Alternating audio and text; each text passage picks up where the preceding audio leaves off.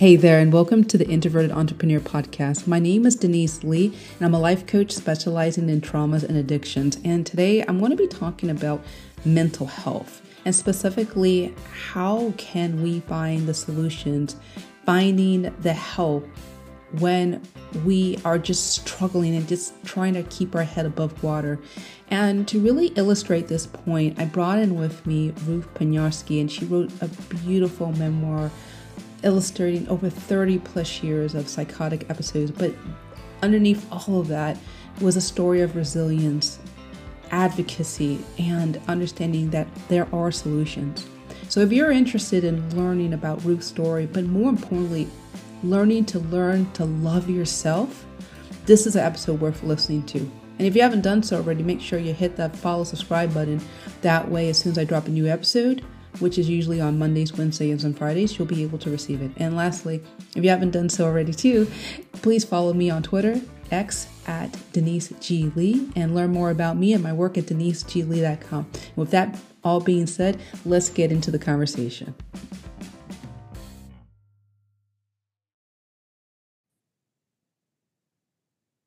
Hey Ruth, how are you doing today? Good. Hold on one sec. I just want to clear my screen here for a minute. Okay, good. I'm doing good. Hey, I've read a lot of memoirs recently, but your memoir literally put tears to my eye on a lot of levels, not just because you were trying so hard to be a good girl, and it just seemed as if things were just mounting again and again, but you were trying to hold on to your identity in the midst of so many psychotic episodes. And I don't think I've ever met anyone who's had 30 plus years of psychotic episodes and lived to tell the tale.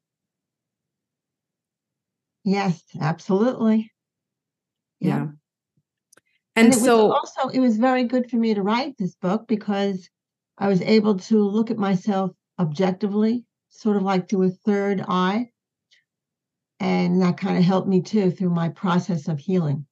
So the beginning of your book starts off in the most climactic scene. You're at this party and somebody offers you a brownie, and it just jumpstarts so much tribulations. And why did you start off with that part? Because there's so many other segments of your life that we're going to talk about that, but why that scene?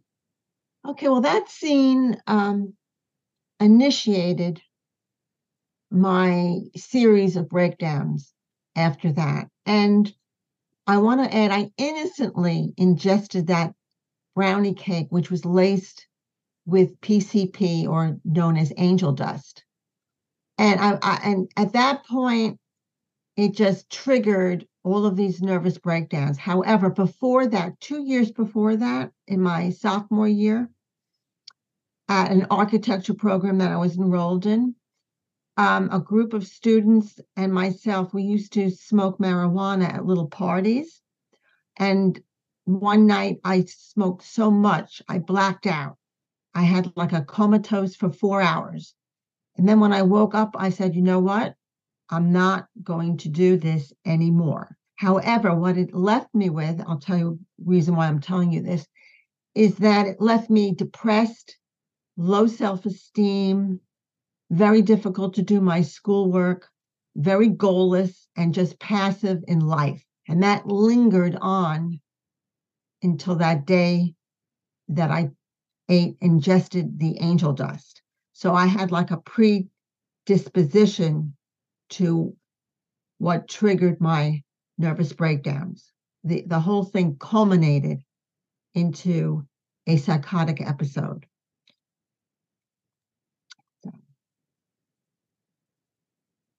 From the outside looking in, they would think you're living a privileged life. You have well-to-do or supportive parents. You're not living in the hood. You were trying to be a good Jewish girl, and you weren't able to obviously finish immediately after college immediately after that incident, the brownie incident, and it accumulated to lots of things.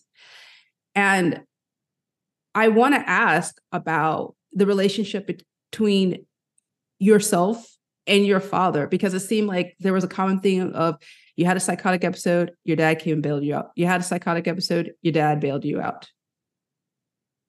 Yeah. Yeah, my father's personality is he was very tenacious and he would never give up. So because he had that in his personality, he was able to help me every time I went through a psychotic episode.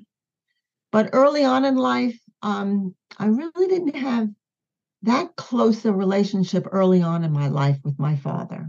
He was always very busy doing activities. He's involved with the school education system in the public schools. He was involved with his synagogue. He was very involved. And I didn't really get to do that many close-up things with my father. So like one-on-one, so to speak. And I think later on, I think he regretted that. And so he was really there for me later on in my life when I was in my 20s and early 30s, really in my 20s. He was there. He just, and his personality, as I said again, we would never give up. And I think that I inherited that from him, that like tenacious, never ever giving up, trying to seek a normal life. So he was there. And he was there in so many dark seasons. I'm on page 13 of your book. My father stayed awake all night to ensure I didn't run away again. We had one tender moment when I told my father that I had really made a mess of things. I reached out of my psychotic dungeon briefly, then flipped back into delusions, imagining I was Jesus and going to be persecuted by millions of earthlings. My mind raced with uncontrollable, punitive thoughts, keeping me from falling into a deep slumber. Instead, I laid frozen on the bed in a panicky, motionless state of fear, watching the reflections of headlights on the wall across my bed. There's more, but I just wanted to stop right there. I can't imagine just being on the state of lucidity, like you're aware, but you're not aware of what's going on, even when you're trying to be comforted by the people that love you the most. Yes, absolutely. And when I look back, my father was so tenacious. And from that moment after that night that I felt like I was being persecuted, the next day we left the college in the northern town and left for Long Island to see a psychiatrist, my first time seeing a psychiatrist. And he just guarded me in the car all the way down to Long Island, all the way down the highway, afraid that I was going to jump out of the car. Very, very frightening. And I wrote in the book, I said, I think that was one of his worst experiences because since World War II, he was a vet and a rewarded veteran in World War II. And I write in the book that this was one of a moment that matched the risk-taking, death-defying World War II that he had been in. So, and that really impacted them. And I want to continue talking about your parents and how their personality impacted you. Is page 17. My parents and I communicated sparsely. They came from households where few nurturing words were expressed and were unaware of the pitfalls of our developing modern world in 1977. Sexual liberation and women in the workforce were on the horizon. Mom was a traditional woman, unable to be a role model for my ambitions of becoming an architect in a male-dominated field. She had many talents, including an acumen for designing clothes and a beautiful singing voice.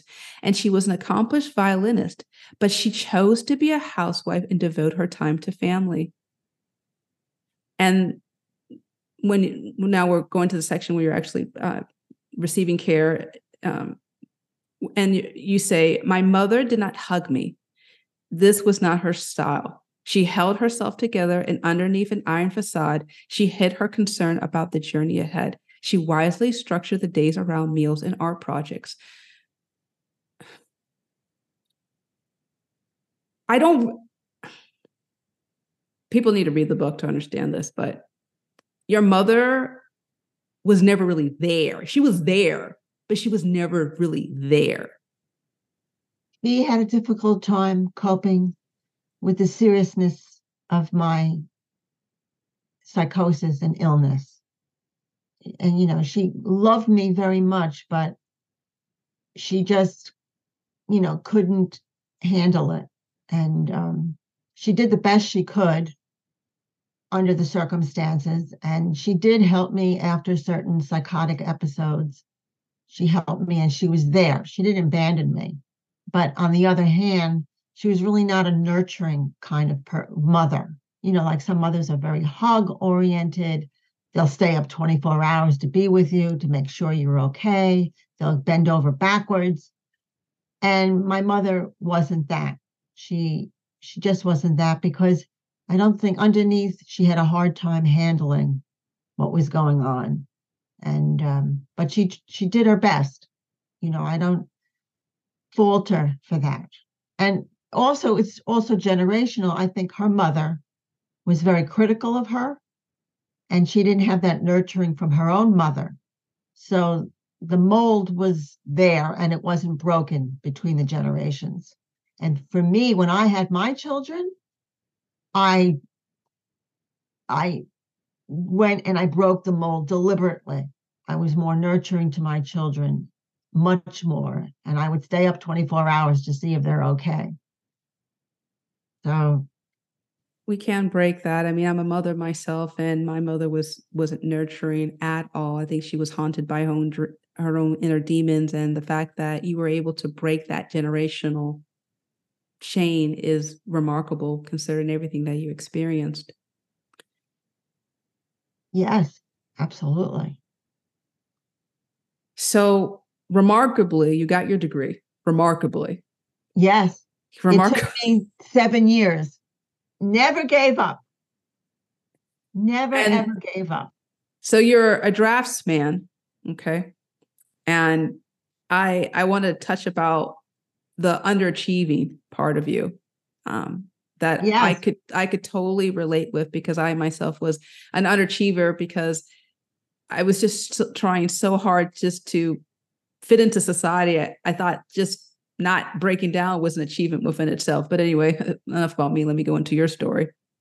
So you're hired. Meanwhile, a prestigious architectural firm hired me as a draftsman. The firm was in a small town near the Long Island Sound. My 7 years of education finally led me to employment in the architectural field. My assignments included simple drafting tasks, such as designing title pages for several projects. I got bored quickly and wanted more challenging work. I engaged in frequent conversations with an ambitious draftsman, Charles, who sat adjacent to my desk.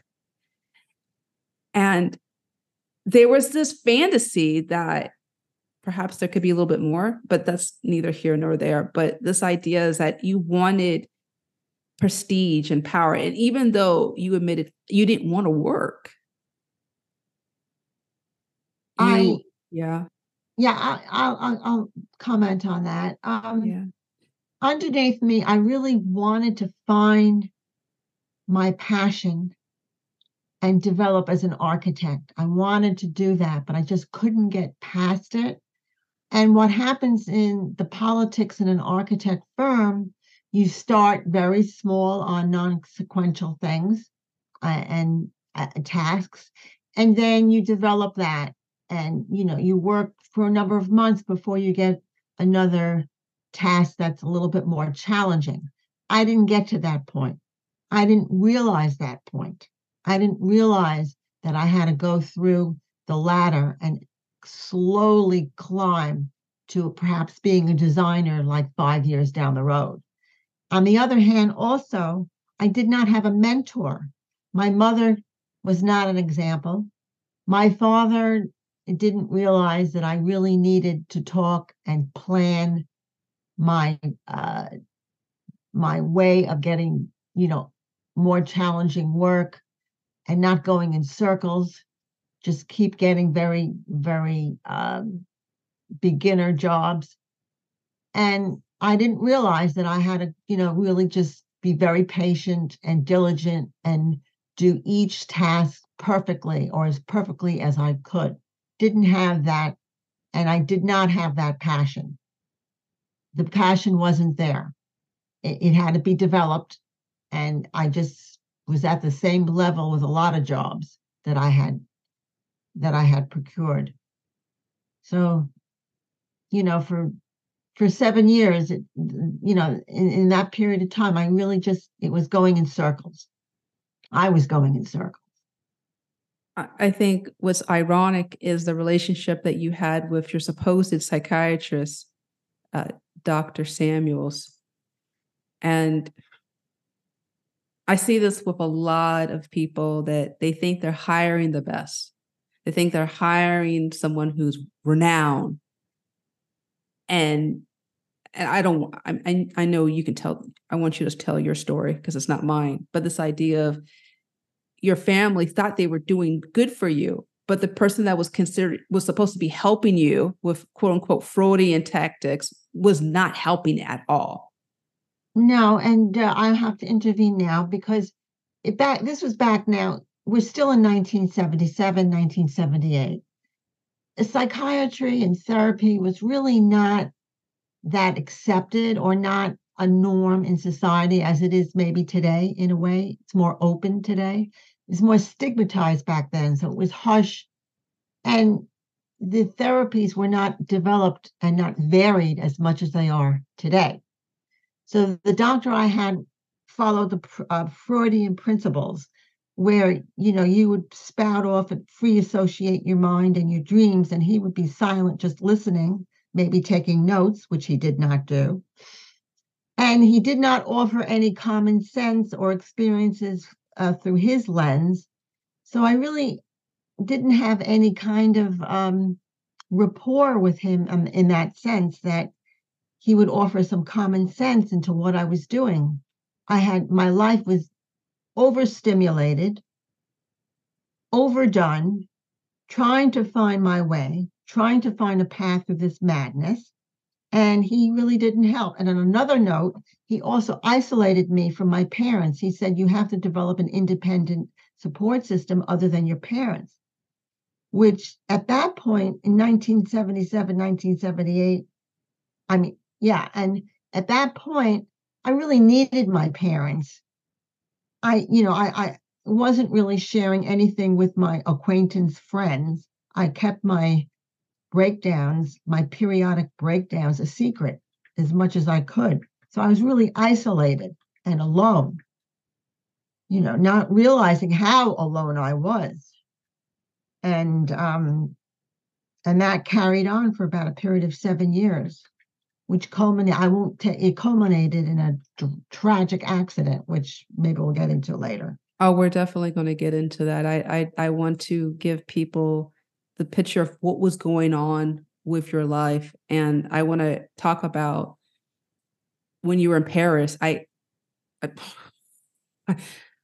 don't even know how to explain that. I just kept reading through that section again and again, and wondering how in the world you survived, really, honestly. I survived that without any episodes at all. And part of that I would add to that is that I was in an apartment.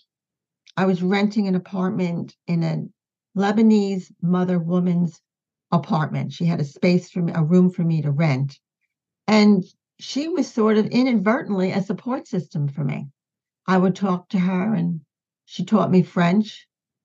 And she was very warm. Her husband, who was deceased, but he was an artist, and she kept all his paintings in the closet in the kitchen. So that was kind of like very warm and tender to me. So I attribute my surviving Paris for 6 weeks to her. I don't know where she is today, but she was very helpful for me. She was there.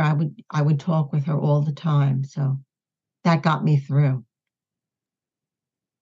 You also had a interesting experience when you were in Athens as well. I don't know if you want to talk about that briefly, but Paris hit me a little bit stronger than Athens. Well, Athens, I was on a tour of the inland Greece, looking at their ancient sites. And then for 7 days, I was one of the few Americans on the bus tour. I was very stressed out, very alone, very isolated.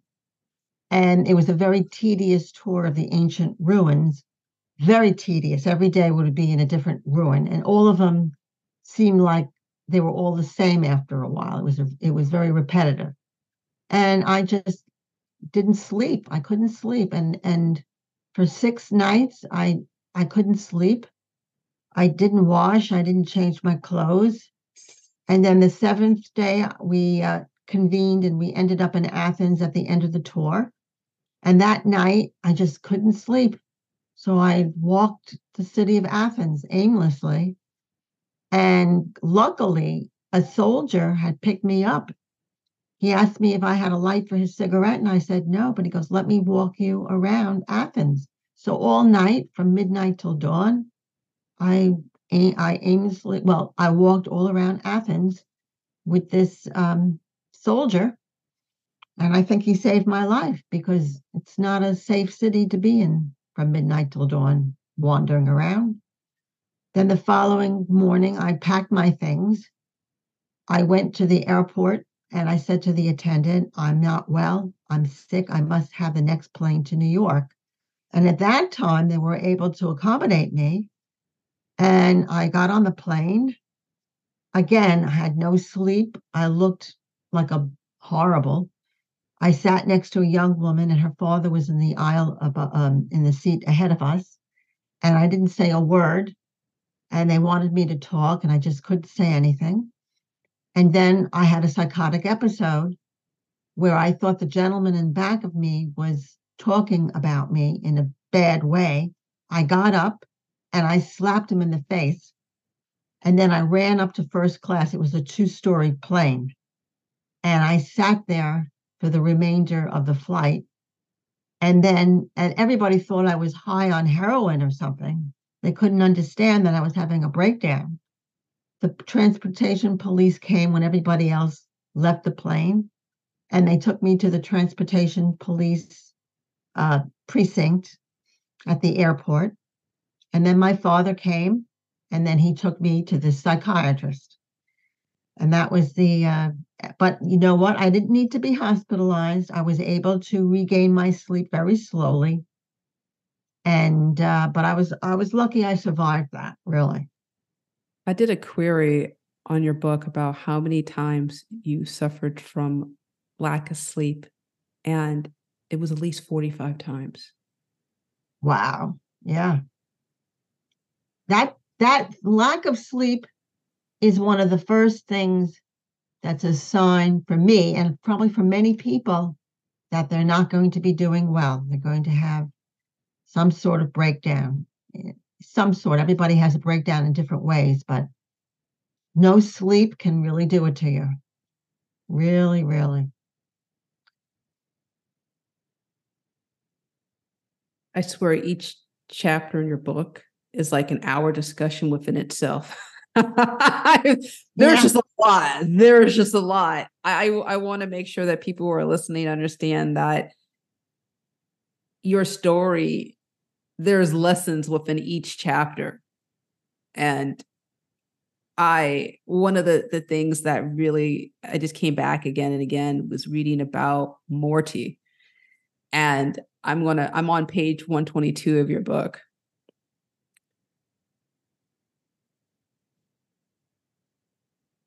One day I met the owner. Oh, wait, let me pause back. Let me rewind.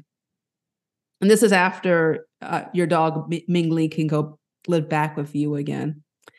And so I want to make sure that on the section that, okay. So you're in your you're finding a parking spot and you see this beautiful yellow Porsche, right? And you're like, oh, there's a man. He seemed a little older, right? With tawny complexion and unimpressive brown eyes. And yeah, that's what you said. His hair was slightly gray, but he was also balding. From the moment we encountered each other, I knew an insipid relationship would occur. He was available and made it known. I was impatient in finding Mr. Right. So I settled on this man whose chemistry only mildly attracted me. His name was Morty, which suited his bland personality. He even had a comb over. I gradually learned that Morty incessantly sought the job. He wanted a perfect situation, which caused him to experience long stretches of unemployment. I'm just going to stop right there and say that he was a leech. Yes. Was self-centered. There's so many vignettes about your relationship with Morty, especially after your accident. We're going to get into the accident, but I want people to understand as they're listening to you that not only you're suffering through psychotic episodes, you're dealing with a leech of a person. Yes. Unfortunately, he didn't have a job, so we lived together. And for him, it was a good situation until he found a job, which he didn't for the duration that I was with him. And he witnessed a breakdown of mine, and he just was prejudiced to me, even though he relied on me for his living situation and companionship. I was stigmatized, and subliminally, he just didn't accept me and didn't treat me as a loving boyfriend. And I settled because I just drastically did not want to live alone. And but eventually I got rid of him. You know, my mother helped me too with that. we Yeah. I want people to read the book, because I don't want to give that one away, because that was fun. I was actually cheering it, go girl. Yeah, my mother helped me with it. We put his furniture in storage because he wouldn't move his furniture out of my apartment. So she and I put it in storage. Yeah. Remarkably, he still lingered in your life even after that. Yes, he did. He did. Yeah. After my tragic psychotic episode. Yes. He still, wanted to be intimate regardless of what shape I was in. And he borrowed my car when I was in the hospital with this tragic accident, and he borrowed my apartment. I mean, I really helped him out, and but he didn't appreciate it in a way. He didn't show his appreciation that I helped him out. Drained your bank account. It was. Yeah, we got to the point where we had a joint bank account, and I had 3,000 and he had 3,000. And because I wasn't there, he spent it, or whatever he did, he hoarded it. And then a couple of years later, when I was married and I was feeling confident in myself, I contacted him and I said, please give me back my $3,000. He says, you can't prove that. You can't prove it.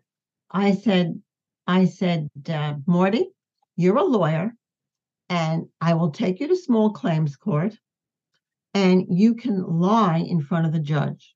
You could risk your bar, your candidacy in law, and then he goes, okay, I'll pay you 1,500. So I took the 1,500 and I ended it there. Wow. I mean, I know there's probably people who are listening who have been in relationships for years, if not decades, where they were literally being sucked dry emotionally, sexually, financially, and they may not feel like they can get out, but you got out. So that's, you know what? It became a norm. The way you felt Yeah. about yourself, unappreciated, stigmatized. depressed, low self-esteem, that becomes a norm of life. And you just think that, well, that's your norm and you're not going to get out of it. It just becomes what you expect of yourself and expect from your partner or boyfriend or, husband. So we find ourselves in situations, a lot of people do find themselves in situations like that. We don't want to. It's so funny. There are so many songs that talk about, yes. yeah. So we've normalized it. We kind of sing to it, but those are really sad songs. Yes. Yes. Yeah. Absolutely. So I want to paint a scene. I know that, you had a very, very close dependent relationship with your parents, and Dr. Samuels didn't think that was he wanted you to be more independent. And so your parents are going for a little vacation away, and you're not sleeping for several days. You're having on top of that, correct me if I'm wrong, you're having problems with the medication that you're using. And you wanted to get in contact with your parents. And it starts the accumulation of a breakdown. And I'm going to read the section that started that triggered the accident. And meanwhile, there's noises from your neighbors. It was just a hot mess. I returned to my bed once again, and I heard only the noise coming from the next door. It reminded me that I would be persecuted, crucified, destroyed at any moment. I had to escape from this cruel world. And then I had a brilliant idea. I gathered my flannel bed sheets and tied the ends together to form a long rope. I tied one end of the rope around my dining room table and climbed out of the window while gripping the sheet and attempting to rappel down the exterior wall. When I was in high school, I fell from a 12-foot stone wall at the neighborhood beach and survived without injury. I felt I was invisible to any mishap, and I thought Dad would be proud of me for rappelling down a 30-foot wall. The pull of gravity was so strong, I couldn't plant my feet against the wall to rappel. I screamed for help as my grip began to slip, and I instantly knew I was going to fall 30 feet. My neighbor heard my screams for help and called the police. No one could save me from falling through. I continued to scream and prayed I would survive my imminent fall. As I dangled from the window, I planned how I would fall. I went down feet first, and then on impact, I rolled to my right to protect my head from hitting the pavement and lessen the force on my feet and legs.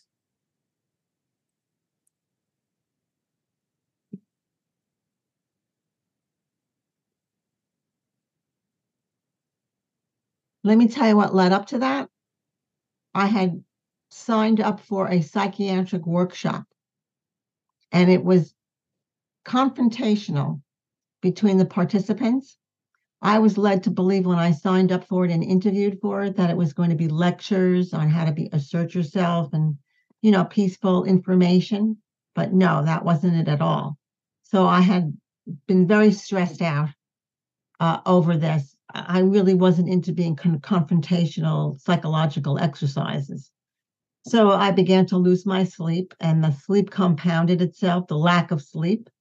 And then on let's say the fifth or sixth day without sleep, I barged into my psychiatrist's office, Dr. Samuels, and I told him I'm not well.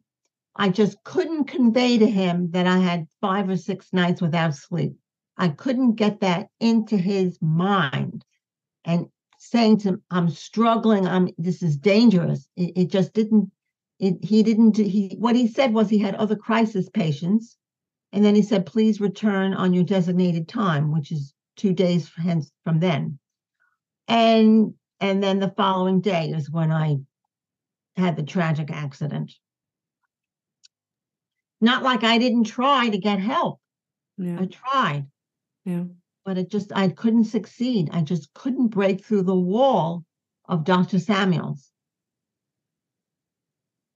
Ironically, it was jumping and almost dying that triggered meeting George, who you dedicate this book to.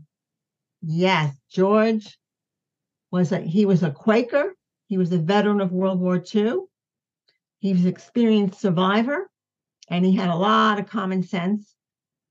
And he would talk to me and say, Ruth, you've got to limit the stimulus in your life. You do too much at once. Too many friends, too much. Just limit your stimulus. He said it was the KISS principle. Keep it simple, stupid. And at that point, as I said, I never gave up with all my episodes. I had tons of acquaintance friends, tons of jobs, tons of traveling alone to Europe. He said, and living on the third floor.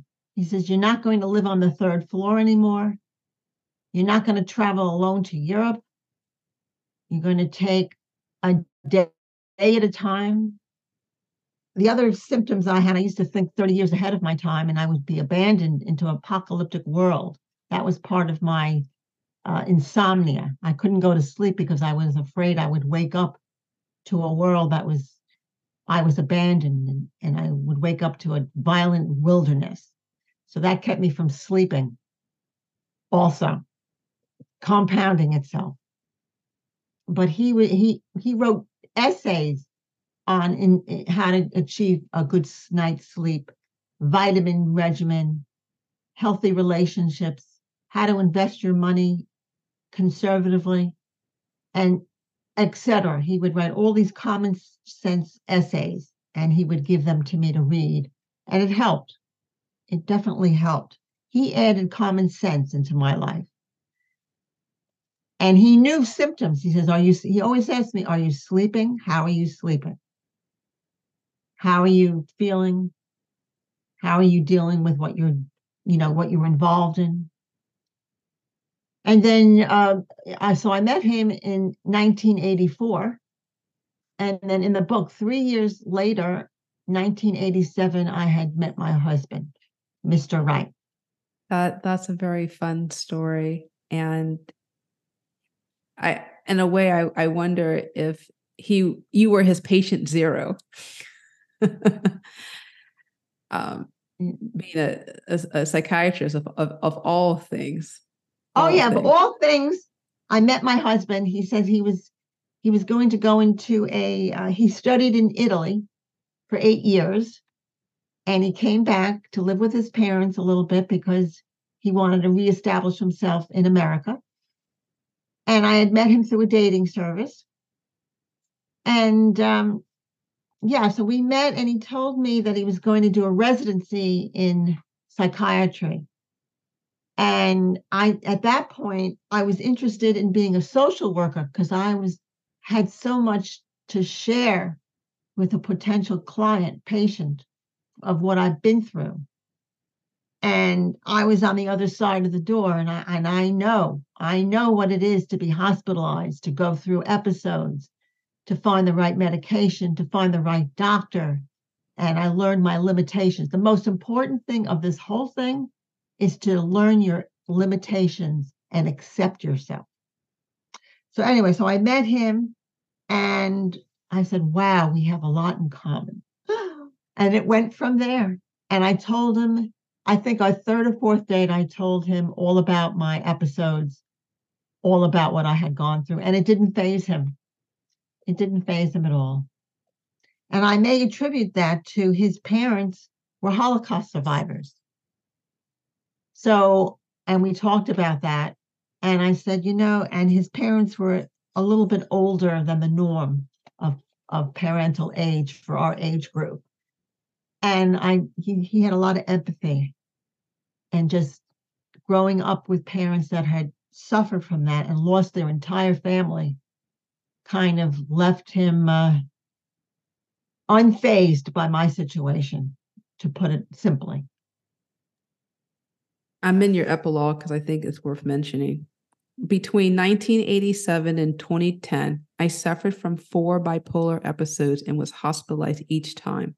In the 90s, a doctor prescribed a new medication, Zyprexa, which proved to be effective in curtailing my cyclic psychosis. It took many years to determine the correct dosage, but once established, a profound stability developed. Yes. Yes. And if you think about it, it took from 1977 to whatever that date was, 1999, took that long to find the right medication. Now, it could be attributed to back in as I said before, 1977, they didn't have many medications. When it came to the 1990s, they had like numerous medications for bipolar and schizophrenia and whatnot down the whole line of illness. Many more medications. And they really work. People think, oh, I feel better. I'm not going to go on my medication anymore, or that's not going to work. They do work. You have to find the right medication. And I will tell you one thing, which is very, very important. You have to experiment with the medications, and you have to experiment with your therapist. If your therapist doesn't work, after 3 or 4 or 5 months, it's not effective and you're not getting any inkling better, then switch, find another therapist. If your medicine's not working in 2 or 3 or 4 months, switch and find another medication. Most people don't know that. It took me 30 odd years to learn that. People don't have to go through 30 years of hell. They can read through your book. And being an advocate for yourself was something that was learned. I mean, I know that your father had that tenacity, but you had to learn it for yourself. Absolutely. Yeah. You're no longer an architect. You're an artist. Now, also 1988, George suggested I take up painting. Yeah. So I said, you know what? I'm going to take up painting. I left the architecture world. I left the construction world. I left the harsh politics of being in a firm and a male-dominated field at that time. And I went to a more personal journey of artwork and painting. And the discipline or the non-discipline that I followed in architecture influenced me in my artwork, that I became very disciplined. Very, very disciplined. The artwork is intricate. It's surreal paintings involving animals and figures and all kinds of symbols in them. And it requires a lot of discipline to complete one of my paintings. A lot's involved. The lion, there's a lot of lions in your work. Yeah. Lion to me is grand. I mean, he's the king of the jungle, and he's very strong in strength, and he's also a mythical figure, or a mythical symbol, I should say. And I enjoy painting lions. I try to pick things that I enjoy painting. It shows. I could actually visualize myself in some deep wilderness experience and surrounded by all the animals. And we're going to leave links in the show notes below so people can see your artwork, because it's worth seeing. And so you've been with Richard for 30 how many years? It's 36 years. Wow, 36 years. And you know what? We met, I'll tell you, we met on February 20th. We got engaged April something. We married civilly May 28th. And then we had a religious wedding on June 21st. So 4 months we were married. But let me tell you something. Before I had met him, again, there's a precedent. I had gone out with maybe 15 different men, just dates and everything else. Very few intimate, very few. But I just kept going out. And then I reached a point and I said, I haven't found anybody. I'm going to throw all these 15 men out into the ocean. That was in my book. Throw them all out. I'm going to live my life alone and be happy with myself. And then 4 months later or 3 months later, I got a call from my husband, Richard. And that is how I really was able to decipher somebody who was really meant for me. I had gone out with so many men and so many failures that at that point I was able to see a success.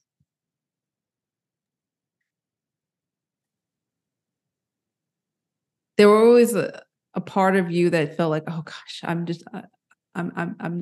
not being good in terms of I'm having sex. I'm not really connecting. I'm not really feeling myself, and juxtaposed against all the mental health issues that were going. And there was still a glimmer that you were going to find Mr. Right, despite all of that. It just amazes. It just amazes me, honestly. Oh, yeah. In many years, I dated, like from age 18 till 31 or 30, I should say. 30, that's when I met Richard. A lot of years Yeah. and a lot of experience and a Yeah. lot of knowledge inadvertently.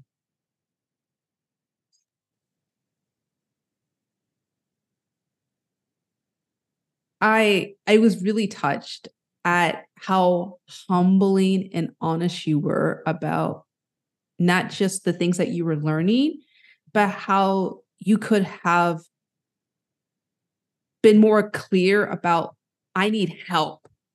I was thinking about one particular scene where you're in the airport and you're like, it's like what, like 20 degrees outside. And it was clear you were having a breakdown. Everyone around you knew you were having a breakdown, but it's like you couldn't really communicate your needs to other people. No, I couldn't, especially to Dr. Samuels. I tried, but I just couldn't break that wall. Couldn't break the wall. I just couldn't get out of it. I was in this cycle that I just couldn't get out of.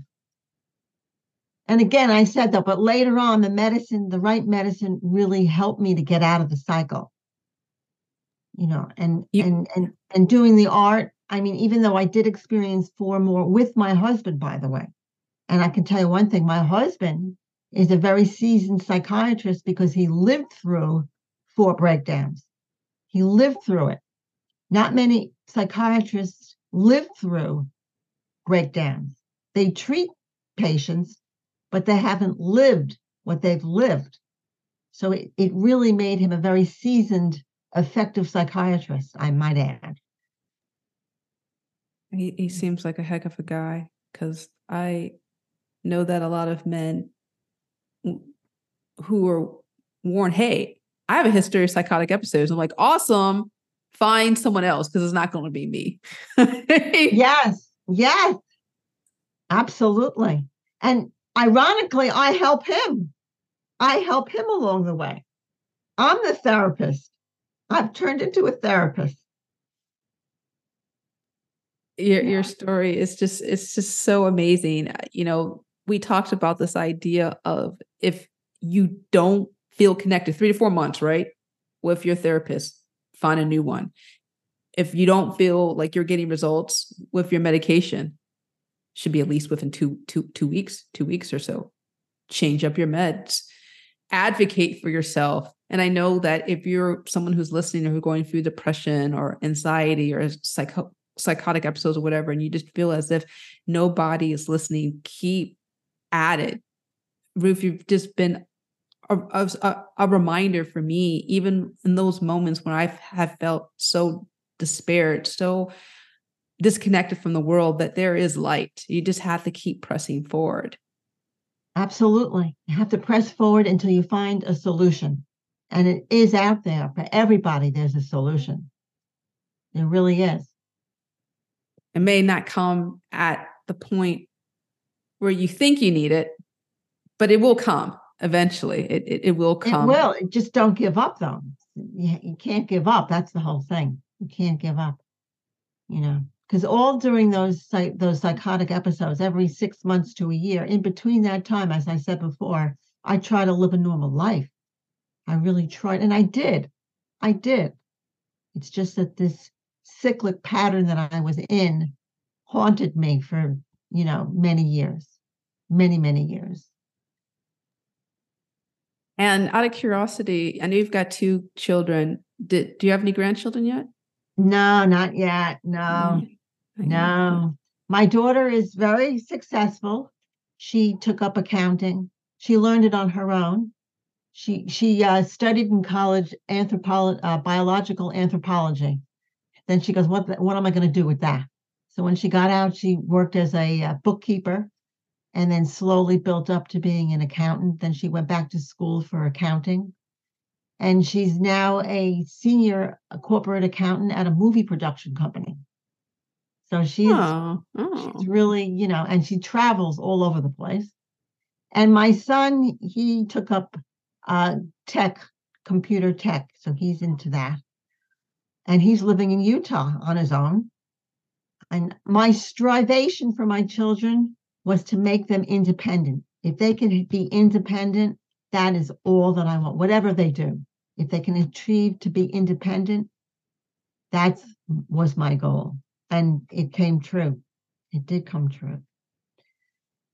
Your book has something for everybody, even if they're not a woman listening. I mean, resilience, pressing through, honesty, self-evaluation. There's just so much to be gleaned from your book. But if there's like any main idea or theme that you want people to glean from our conversation or the book or just anything that comes to your mind, like what would it be? It would be first of all, never give up. When you're going through, just never give up. And if you're going through something, get somebody that you can communicate to talk to communicate and talk out whatever irrational thoughts you have, whatever you're thinking, what's bothering you, what are you anxious about, to talk. And I would say keep a journal. If you can, keep a journal of your feelings and what you're going through day to day, because every day could be different or every day could be the same pattern. Get to know your patterns. We all have patterns. We all have habits. Evaluate that and see if it's instructive or constructive for your life. And as I said, be very your own advocate if you can be, and also develop a support system, whether it be your therapist, a friend, a clergy person, a professor, a stranger, even. Sometimes you could talk more to a stranger and they could listen and tell you something. And that's one of the main things is communication. And another thing is to learn your limitations. We all have limitations. To learn them and to accept yourself. And the finality of the whole thing is to accept yourself. You have to learn to accept yourself. I think that's pretty apt, considering the title of your book is Journey of the Self, Memoir of an Artist, because you have really carved a life that is amazing, to be honest, absolutely amazing. Ruth, where can people continue the conversation? How can they find you? And obviously, we're going to leave links in the show notes below, but where's the best place that people can find you? Well, they can find me on my website and they can email me. I have an email connection. They can do that. I also have another website. I'm not sure if I gave you that. It's called battlingmentalillnessalone.com. And on there, you could also have my email and the contact email. You can email me. So we're going to leave links in the show notes below so people can access you. Ruth, it's just been such a pleasure. I enjoyed obviously reading your book. I enjoyed our conversations. And most importantly, I really am inspired about the idea of no matter how far the scale you have gone, there is still more. And it's just something that I think people need to know, regardless of what season they're in life, that there is more ahead of them than behind them. And with that being said, thank you so much. If those of you guys who are listening who have enjoyed the conversation, please share it, because this mental health shouldn't be a solo conversation. We need as many voices speaking into it, because when one person gets well, we all get stronger together. And with that being said, thank you, Ruth. Thank you, everyone who's listening. Please take care of yourselves and know that health and healing is just of thought away. And with that being said, take care and be awesome. Thank you for having me. Thank you so much, Ruth.